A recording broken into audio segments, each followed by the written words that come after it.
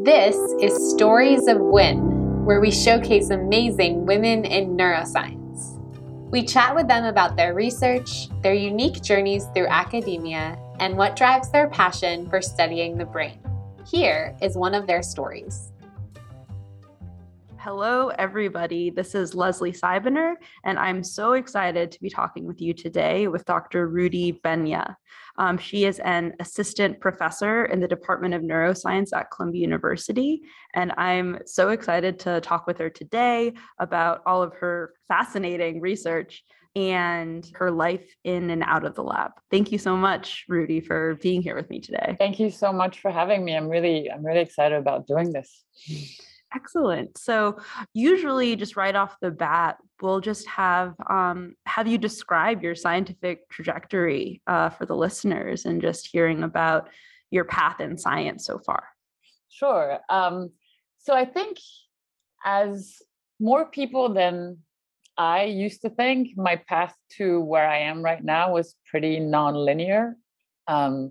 So I started to be interested in science, early on, like most kids, I guess. I like to open things up and, figure out, what was inside. And I like just figuring out, kind of asking questions about how things work. But, I think that's something that, many kids have. It's just the curiosity of things. In terms of my career, I was pretty good at like math and things like that when I was in high school. And in France, so I grew up in France. You have to choose your path very early on, which I think is a little difficult. So when you're like 15, you need to make a choice between the different tracks. And so I chose this scientific track.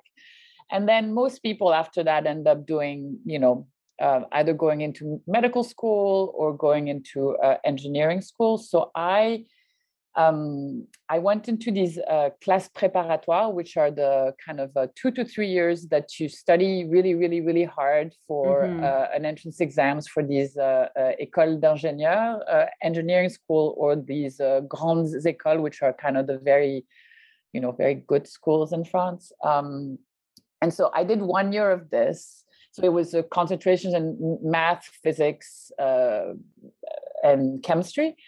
And it was a bit of a nightmare, I have to say. Very male dominated. Like I think there were maybe three women in a class of 40.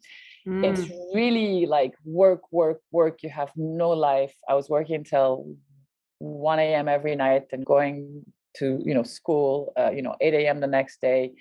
And it wasn't a very kind of nurturing environment. I think here you have like office hours, right? When you go to, there was like, just figure it out on your own. And we didn't have the internet like we do now. So everything was hard. It was very difficult. And as much as I enjoyed math and I enjoyed all of this, there was very little context for everything the way that it was taught. It was all about, learning how to prove theorems and very fundamental with no link to like reality. And I think I needed that. Anyway, all this to say that I actually did pretty well. I ended up getting accepted to the second year. Like, they rank everything all the time in France in these kinds of places. And so I was going to go to the second year of this. And then the principal, the kind of the equivalent of the principal, came into the class to give us a pep talk, I guess, at the start of the school year. And basically was saying, you are the elite of France. And I was looking around me and I was listening to this and I was like, I just can't do this again 1 year. It didn't feel like I belonged in this system. So I took off. I went to my mom. I was like, I can't do this anymore, which kind of was a big deal because it's one of those tracks that, you know that you're going to have a job, you're going to have a stable career. And so it's probably the first time in my life that I was like, no, I'm going to decide for myself what I'm going to do. And I ended up going back to like regular university there, starting basically over again, sort of with some like night classes in biology. And that is because I think one of my teachers in high school really got me onto, kind of thinking about biological systems. And I thought that was really fascinating. Mm-hmm. So I kind of started a little bit from scratch there. And somehow, after a couple of years, I ended up back in grandes écoles because they also recruit outside of the proper track. Mm-hmm. So, and there it was really wonderful because it was when academics were coming, PIs will come and tell us about their work. And that was our classes. And we had to just listen to them and understand what they were doing. And that was the way that we were supposed to learn. And that was really wonderful. And so then I started doing working in labs, and I found a lab that I liked, working on Rab GTPases. So I majored in cell biology and molecular biology. So I'm probably one of many assistant professors in neuroscience that's never sat through a neurobiology class in my life. And at that time, I really was interested in genetic tools. It was kind of the start of GMOs in general. And I was really interested in kind of how people modify crops. And I had an interest in plant biology. I've always been interested in many things. So it's maybe one of the hallmarks of my path, right? And so then interested in so many things. How did it kind of funnel into neuroscience eventually? Absolutely, yes. It was. I think it's all by you kind of, when you're in the middle of this, you just choose and you don't really know why and how. And when you look back, you start kind of understanding. I think for me, it was really a couple of things. One was geographic location and people. So I was in a lab in France. I was supposed to basically do my thesis work there, but then I was reading papers from this lab in England, in Cambridge, was doing really cool work, I thought. And I was like, well, maybe I should not do my PhD in France. Maybe I should move. And during my childhood, I had moved quite a bit because of my mom's job. I lived in Mexico. I lived in Bethesda. I lived in... And my family is from Iran, and my whole family lives kind of everywhere in the world. And to me, kind of staying in Paris and following this path didn't seem right to me. So I ended up in Cambridge doing a PhD in cell and molecular biology, working on yeast membrane traffic. So figuring out how vesicles get targeted to different parts of the cell. And that was a very wonderful experience. My lab was very nice, very different from the kinds of environments that I had been in France. And but then at the end of my PhD, I'm just curious, please. How was the environment different? I think it's British versus French culture is very different, and that transpires, I think, in the labs.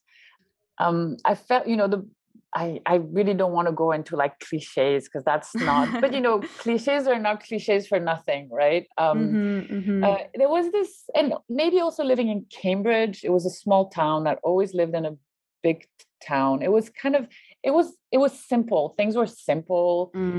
Interactions at work were there was a lot of respect. I'm very fond of England for some of these reasons. There are other bad things as well about, but there was this kind of ease of living that was partly due to England, partly due to my lab. My mentor was just a lovely, wonderful person. He still is, sorry. And the interactions, I think, are different. But maybe it was like my particular experience. But and it was very international.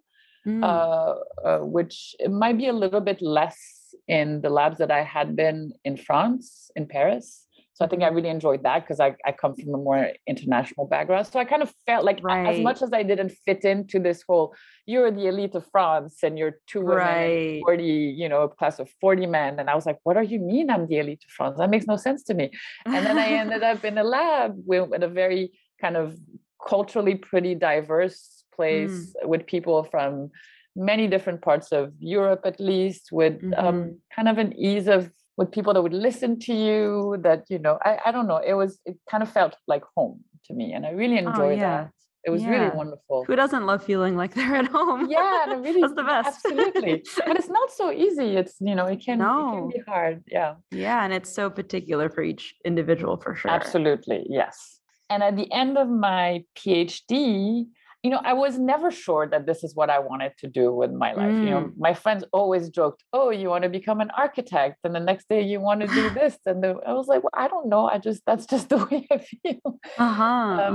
And so what I wanted to do, I wasn't ready to change careers, but I wanted to challenge myself, I think. So I ended up so I completely changed fields. I also was, there's in every field, there's like times where there's growth and times where there's things become about kind of figuring out the small questions. And I felt, not everybody would agree, but for me, the field of membrane traffic at that point had kind of figured out the basic principles, and then it was about refining them. And so to me, that wasn't, it just wasn't exciting anymore. And so I also had no good idea of what else to do, because, when you're in a graduate program, you're just focused on your work, you're focused on your lab, you're focused maybe on the types of talks that come to your department. So I was in the cell biology department, so I didn't have that much exposure. So what I did to find other what to do next was just to talk to people around me and be like, who do you think is doing really groundbreaking work, and that's also really nice to work with. Yes. And so a few names came up. One of them came up very often, where I ended up, the Claude Desplan, who was my mentor for my postdoc. And so I interviewed in a prion lab, a glia lab, a neuroscience, the development lab, everything on the East Coast of the US. I kind of knew that I wanted to maybe experience this life. Right. Because you hadn't lived in the US at that point, right? I had lived 1 year in Bethesda when I was like 13, but that just doesn't really count, I think. Because of my age and because it was Bethesda. But anyway, so then I interviewed, and the way that I chose, again, was not, I think all the labs that I went to, the work seemed fascinating. The people seemed really great. It seemed like I could probably do something interesting in all of them. And then at some point you need to choose. And I think why I chose Claude's lab, I think because I attended a lab meeting during my visit, and it was like chaos, but chaos in a good way. Everybody was talking over each other. Everybody had an opinion, and every voice was heard. And I was like, this is the kind of environment that I want to be in. And so I chose, and also New York was also very attractive to me. And so then I ended up there. And and that was also risky in the sense that I wanted to do function. So it was right at the time, actually, as Richard Axel's lab was starting to do these like in vivo imaging of activity in the sensory periphery, like the first GCamp experiments on like decapitated flies. I think it was at that point. And I had read about this, and I was like, oh, this sounds really, interesting. And so I wanted to do functional work in the visual system of the fly in close-up. That was like what I wanted to do. But the Desplan lab was mostly a developmental lab. Not mostly, it was almost purely a developmental lab. So they were very good at understanding kind of cell fate specification in the eye. And so the idea for me was to use all the tools, the genetic tools, and all the knowledge of the anatomy and of how things are specified to then get into the function. And I think I was very naive at that point because I didn't know anything about flies. I didn't know anything about neuroscience. I was like, I'm just going to go do it. And it wasn't easy. So I learned flies, but then it turned out that, learning neuroscience in the development lab is not easy. So I ended up going to the Center for Neuroscience at NYU, so my lab was at NYU, but it was in the biology department. I ended up in the Center for Neuroscience, and Adam Carter's lab was doing prefrontal cortex studies on the mouse to learn techniques, to learn, and I learned a lot there. I learned how we built a 2-photon microscope. I learned about optics. I learned how to patch neurons. I learned about neuroscience. And then after a couple of years, then I went back to Claude's lab and started my actual project then. And I think I got no data. I think I had no proper data during my postdoc, like year 5, which was a little bit stressful. Yeah. I thought about giving up many times. I almost did many times. But then I stuck with it because I'm a little stubborn, I think. And then things started taking shape. And even at the end of it, I wasn't so sure that this is what I wanted to do. And I think it's nice to say it out loud. And now I've started to say it more and more out loud. I used to not talk about it very much because there's always this idea that you should have had a path, or this is what you should have wanted to do your whole life. But it turns out that the more you talk to people, the more that's not the case, right? And I think it's good to talk about it. I was going to all of the what can you do with your PhD, everything. Oh yeah, I've been to those. I continue to go to those. Good to go. It's great to see the kind of everything that you can do. And then I got very lucky. I think the project turned out to work itself out, I guess. And my postdoc was very long. It was about 8 years. And so I got a really good paper at the end, which really helped me get my position. And and then I applied again. I didn't apply everywhere. I knew that there were other things in life than this. So I wanted to either be in the US and in New York only. So I only applied in New York or go back to Europe. So I had to figure out also, where to end up. And then I got this position at Columbia. And so I just took it. And I'm really very happy that I took it. Yeah, yes. We had this joke during my postdoc. Not the joke. We used to ask each other, if you won the lottery, what would you do? What would you change with your life, right? And during my postdoc, I was like, I would quit my job tomorrow. I did not like being a postdoc very much. And we can talk about why that is.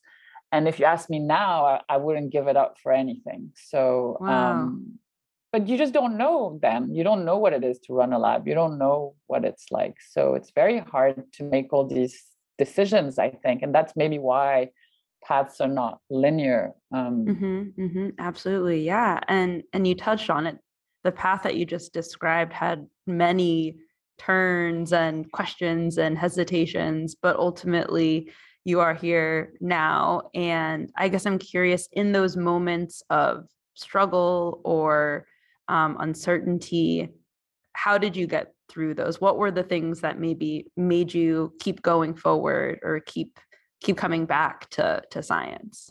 Yeah, I think that, there's obviously multiple factors. I think there was one part of it was finding outlets where I could go to when everything else was not working. So I started doing pottery when I was in Cambridge.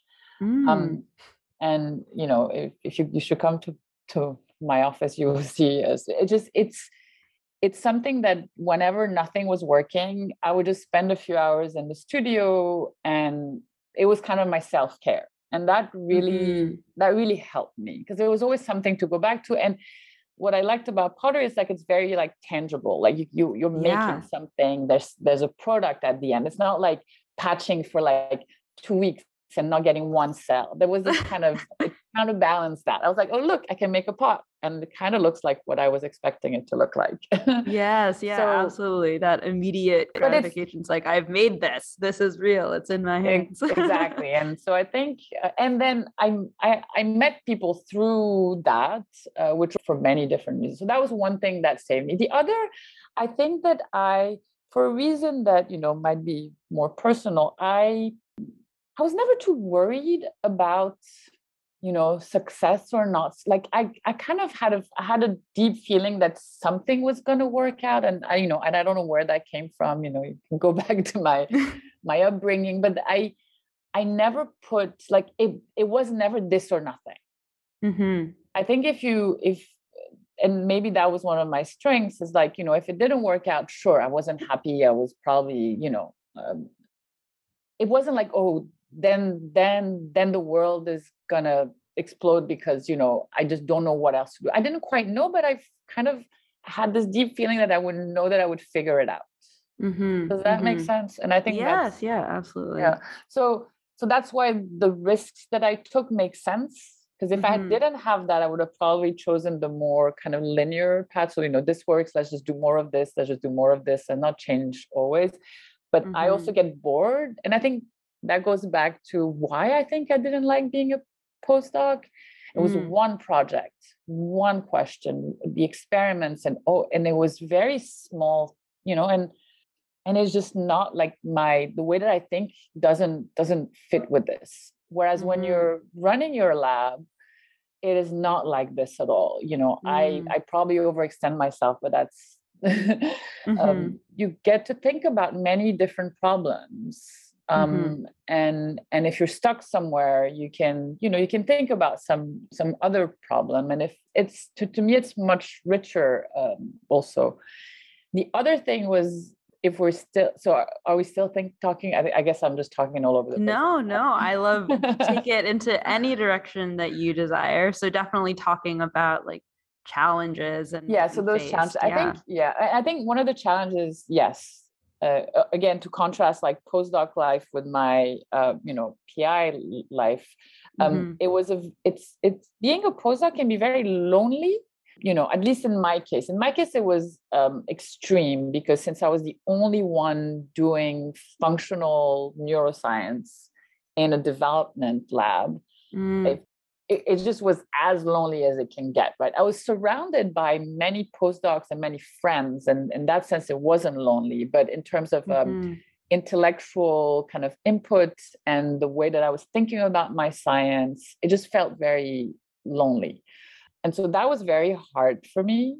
And so now it's changed so much, both because I have my whole lab that I love talking to my lab about everything. And I think the culture that we have in the lab is, this kind of open communication, and I get to talk to all my students, all day. We have Slack going constantly, a little too much. And I have all my colleagues also here that think about similar things. And one of the things that's really changed my lab is the collaborations that we have with the Theory Center here, which I'm doing things that I would never have dreamed that I would do. And I think that's what I think excites me. It's like things that are new, things I don't know nothing about. And that's what I want to do. I don't want to do things that I know. Yeah. I'd love to hear more about what your lab is doing now and about some of those collaborations. So my lab is really interested in sensory representation, I guess. Like if I were to kind of put one expression on this. So it's like trying to understand how we build an internal representation of the world around us. And so we focus on vision. And vision is particularly nice, I think, for, a few reasons. We as humans are very like visual animals. So I think there's some kind of understanding when we talk about, of contrast, intensity, hue. It's something that we can understand, right? And so also light is very easy to measure as opposed to other senses, other stimuli. So there's that. And so we're trying to understand, for example, how different neural circuits in the brain can extract specific features of our visual scene. Our eyes don't act as cameras, right? They don't just reconstruct things at each point in space. We basically make multiple images of the visual scene that extract each a specific feature, say. So, contours or motion or color, or, all of these things then get integrated to just give rise to behavior. And we're looking at things very peripherally. We're trying to understand how small circuits can extract, for example, the direction of motion. So these are very old questions, but I think, but we do this. So we work with flies. And I mean, I love flies. I think they're like the best model system in the world. And I think, because they're like the right level of complexity, at least, I mean, they're the best model system for me. I wouldn't say right. It's it's exactly the kind, the tools that it provides me are exactly what I need for the level of understanding that I want to have. So that will be different for different people, right? Like I want to have a pretty descriptive idea of how few neurons can work together in concert to give rise to this kind of, one representation. So, and I want to kind of have a description of the computation. So, being able to like write a mathematical equation that says, this is, if you give inputs, this is your output, how would you get there? But at the same time, so that you can do in different animals, but we also want to have kind of an implementation. I want to be able to say, these neurons are doing that. And I think flies are really wonderful for this because we have an almost complete connectome of the fly brain. And so for every circuit, we know the detail of all the connectivity. We know or we can extract some like strength information.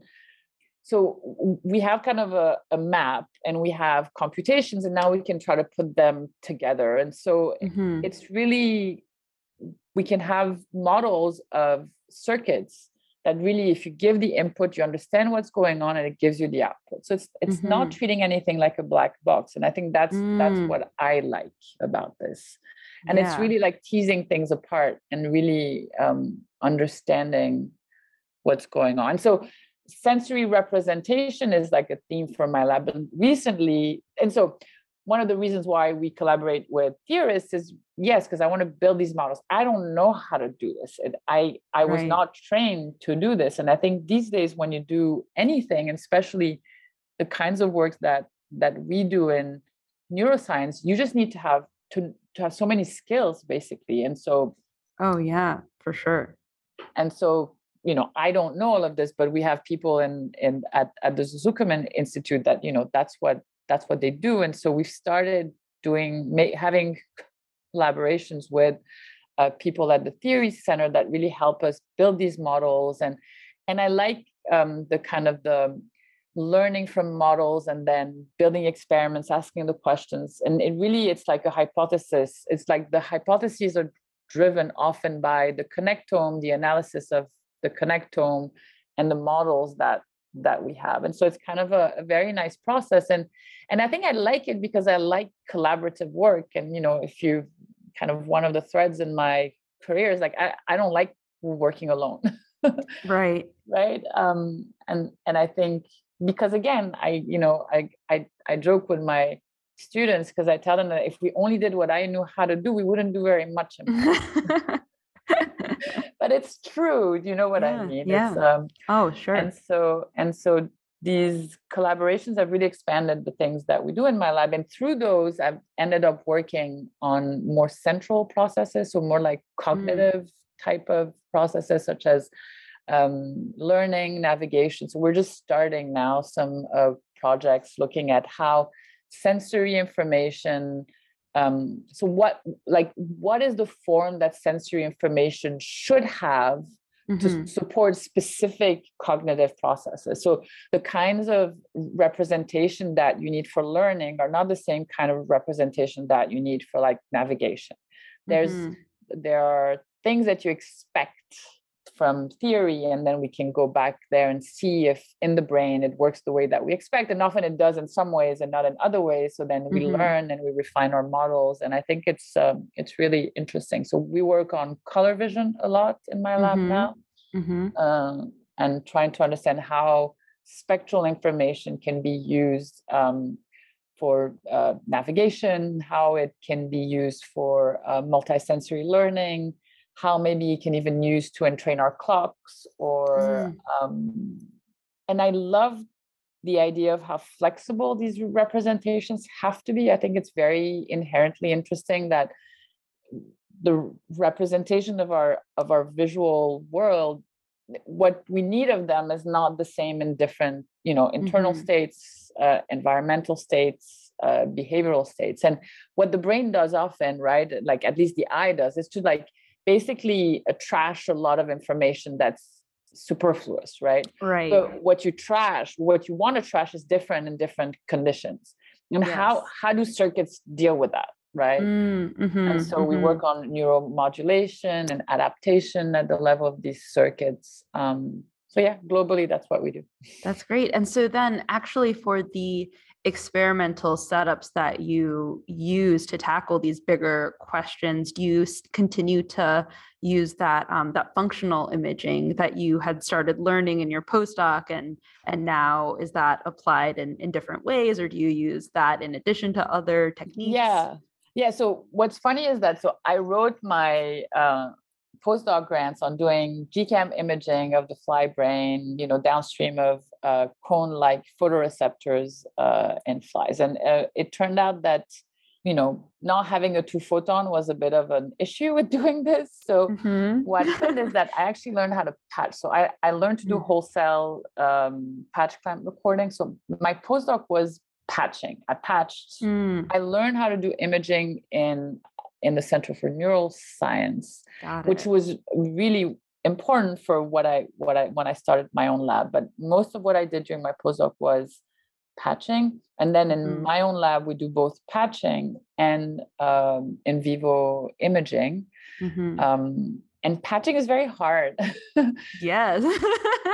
I feel like that's one of those techniques in neuroscientists where it's like, oh, the people who patch, like that's intense. Yeah, especially fly cells, which are, tiny. And so because it's hard, and because I see I struggled a lot during my postdoc, getting the cells, and then you have some weeks that are great. You get a lot of amazing data, and for weeks you don't get anything. It's kind of, it's soul crushing sometimes. But now that I see my students going through all of this, I kind of I don't want them to go through all of this. Yeah. I mean, sometimes you have to, right? There's some experiments that you have to do, but as imaging techniques get better and better, I think it makes sense for a lot of these questions to be asked doing imaging. The problem with the questions that I had during my postdoc was they were very much dependent on the temporal properties of the cells. And as we know, the imaging techniques that rely on calcium sensors are just the temporal properties are not good enough. So for the questions that I answered, I needed to patch. But now that we work on spectral information, when the temporal aspect of things isn't so important, and the questions that we ask are more about representation, imaging has been a wonderful tool for us to get a lot of data. And I think it's motivating for my students as well. I think in addition to the type of experiment that you just choose to do in a lab at the end, and it's, I don't know, it's just hard. Yeah. I feel like this is a great segue. Seemingly dictates how you're going to feel sometimes. I'm curious, as now a head of a lab and you kind of have this new role as mentor, how you've approached that since starting your new position. Or it's not very new, but since starting your lab. It feels still pretty new. So how did I approach what exactly? I think starting your own lab and mentorship. And so this is kind of this role that you really, from what I understand, there isn't really a lot of formal training when you're a postdoc about mentorship. And so I'm curious how you've approached that and how maybe that has also evolved over the past few years as you're like learning in real time. Yeah. So I had never mentored anybody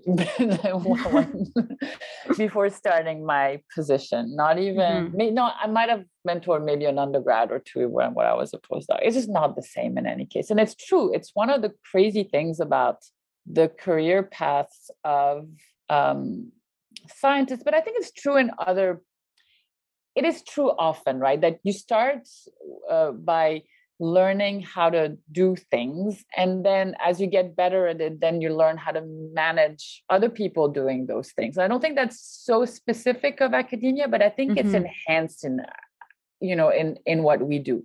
You need to be technically very good for a lot of the things that you do when you're a PhD student and a postdoc. I haven't touched anything in the lab for the past 5 years, right? And the skills that I need now are completely different from the skills that I needed before.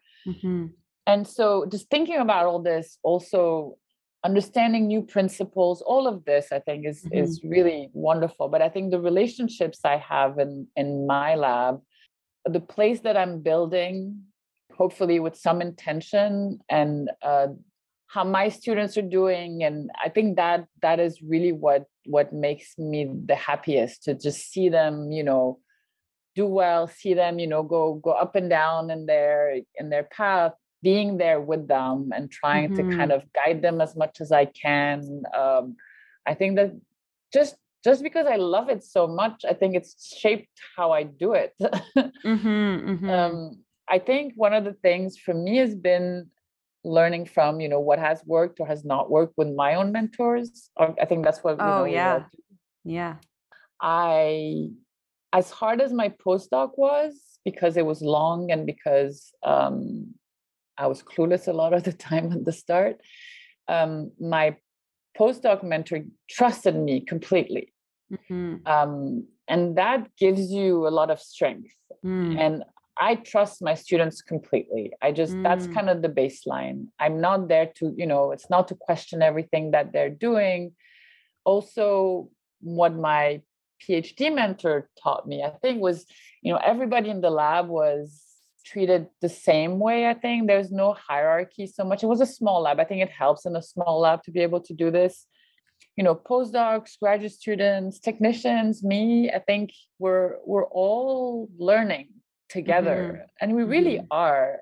And so that comes across, I think, in the relationships. And it's nothing that I try to do consciously. It's more, when people ask me these questions, I'm like, oh, so what it is about the way that our lab works that I think makes it a nice place to be. I think there's a lot about trust and having a very flat structure. Also, I don't micromanage at all, because I've had micromanagers, and it's probably the thing that I hate the most, because I don't think it drives, and I want people to do what they love. Whenever somebody comes to the lab, I never tell them do this, do that. Sometimes, of course, we have maybe a paper that we need to write, and you need this one figure, and maybe I'll ask somebody, can you just start what you're doing, try to get this data? I think, but that's for a specific purpose, right? Which is different. And I think the trust is there already, so that I feel like I want the lab to all work towards a single goal. And I think we've managed this, and we help each other. There's a lot of collaborations going between people in the lab with other people in different labs. So yeah, I think I just want them not to have a terrible time. I want them to enjoy this. You know what I mean? Maybe it's a silly thing to say, but I want them to be happy. Of course, work hard. Happiness. Yeah, that is definitely something that it's good to just say that out loud also, because I think sometimes when there are situations where you can become very distant from people in your lab and not know if they're having a difficult time or not, and it seems like you're making sure to try and help them be as happy as they can be. I try, exactly. Then you don't always succeed, and I think what I've learned also is choosing. Not everybody is a fit in my lab, right? And I think and you don't always manage, but I need people in my lab to be pretty independent. I'm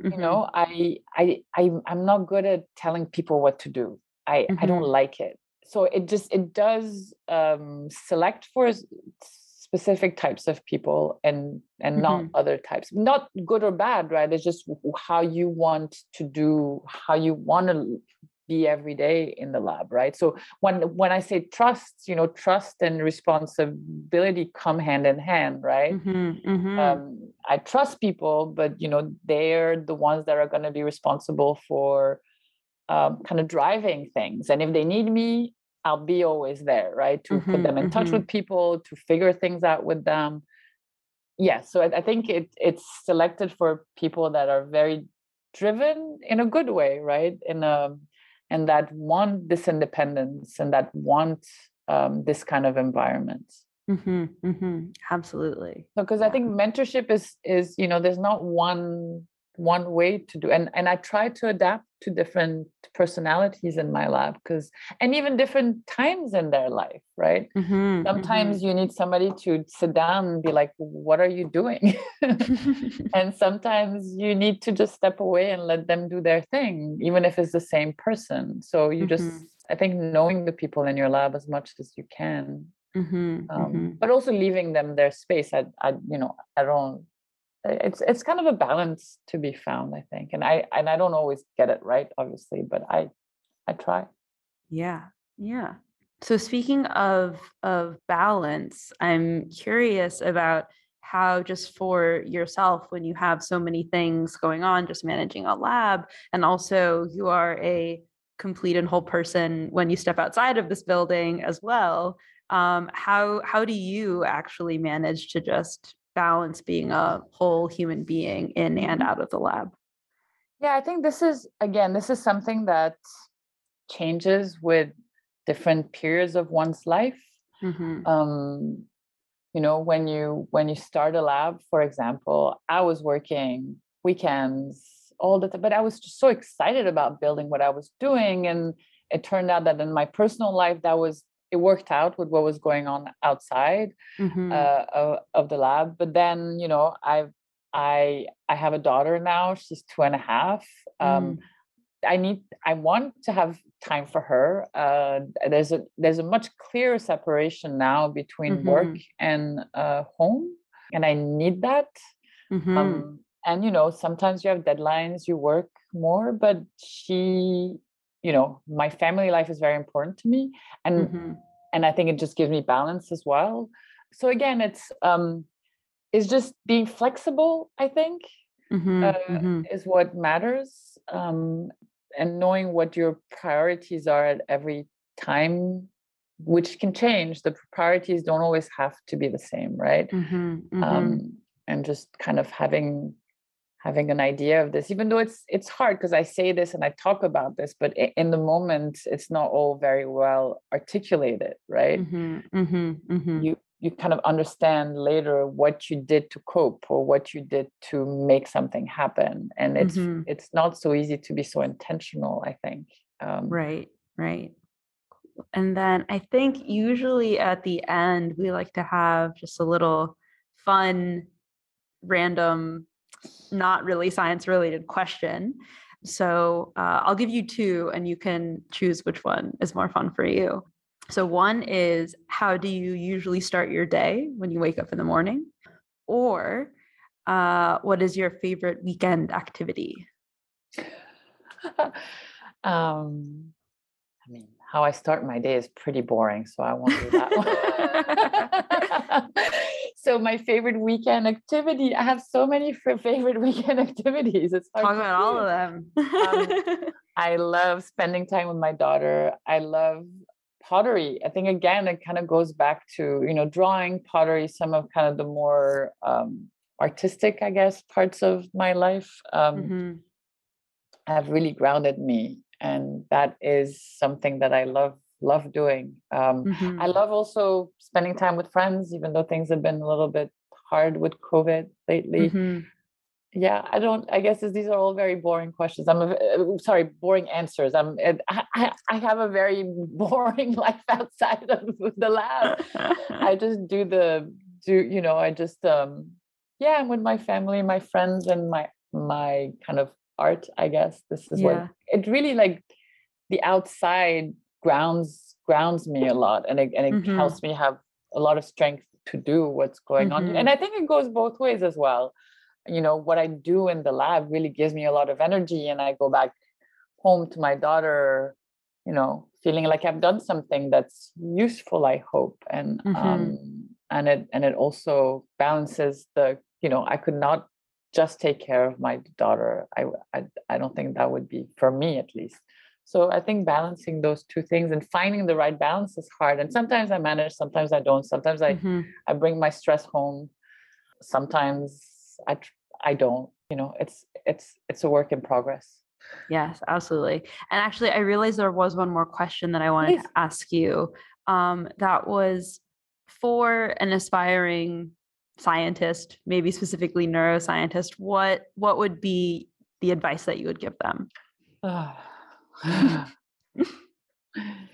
An aspiring scientist, what would be the advice I would give them?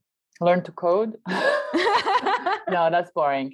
No, I would say, just don't try to mold yourself on somebody else's path. I was worried that you were going to ask me, like, who was your role model? I don't have a role model, but I have many different role models and for many different reasons. I love that answer. And so I think there's this tendency I had, and maybe, when I answer these types of questions, I think about what I did that, I thought that there was a way to be a scientist and there was like, and I think there's still this idea a little bit, but I think things are getting better. And I think the work that you're doing here, for example, with this podcast, I think is helping a lot, kind of open up the conversation and really normalize just being a person in your at the same time as you're a scientist, that it doesn't have to be one or the other. And your idea of what a scientist should be, if you have one, should just be thrown in the bin and just like recreate it from scratch in some ways. I mean, of course, you can learn from other people's experience. I'm not saying not, but I think you'll have more fun, you'll have more impact, and you won't do anything for anybody else. And just not trying to please other people. I think I was probably doing this quite a bit more than I would have liked early on. But I think also with age comes more confidence. So I know it's not easy to say that somebody that's 20 some, I'm 42 years old now. I've gone through all of this and I'm still going through it. But I think with age also comes a bit more confidence and understanding. And also, yeah. Does that make sense? Yes, no, that makes a ton of sense. I think that it's very difficult to find everything that you admire and aspire to be in like a single person. That doesn't exist. So then you need to become that person yourself. Yes. And also, I guess one thing that I would say that I still say to people is like, just surround yourself with people that support you, because there's always going to be noise. There's always going to be, people have judgment, and just if you listen to those things too much, then you get distracted. And I think for me, finding a community, a scientific community, has made a huge difference. It really, people that are not just there to tell you that you're doing well, right? That tell you you're doing this wrong, that's totally fine. But that there's just a way of being that might not, it's different people need different things again, but just finding what you need, to me, has made a huge difference. Yeah. And I think you can do that at different parts of your, at different stages of your career. Yeah. You definitely need different things at different points in your life. That's 100% true. But it's not ingrained in the structure of the system. That's the problem. Oh, no. Yeah, definitely not. And hopefully it will be more. I don't know. I'm trying, that I'm trying to make some change happen here and there. Just like, these are the small things that I can try to do now, that my lab is working. I think it's, that spending a little bit more time trying to change the institutions, which is a tall order. I think it's something that also is part of what I'm doing now, in small ways, but that also is important to me. And it's, again, part of what I like about my job. I feel like I'm so privileged to be paid to do what I do. I really am. Would you like to talk at all about those small ways that you're trying to shift the norms, or we also don't need to talk about that? Yeah, I think I'm not there yet, but I think fine. I just did want to mention, because, I'm kind of thinking about this interview. I was trying to think of, what is it that I really like about my job now? And I think that is also part of what I like, even though I haven't figured out exactly what my role is and what I can do. I think there's change that you can make at a kind of small level, with your mentees and with the people around you. I'm hoping that I have a good influence on their life and on the way that they experience science and, academia. But then it's, how can you do that and also maybe something more, because maybe that's not enough. But I'm still figuring that one out. Great. Well, thank you so much for spending this time with me and sharing so much about your life and your research. It was really a pleasure to hear about everything.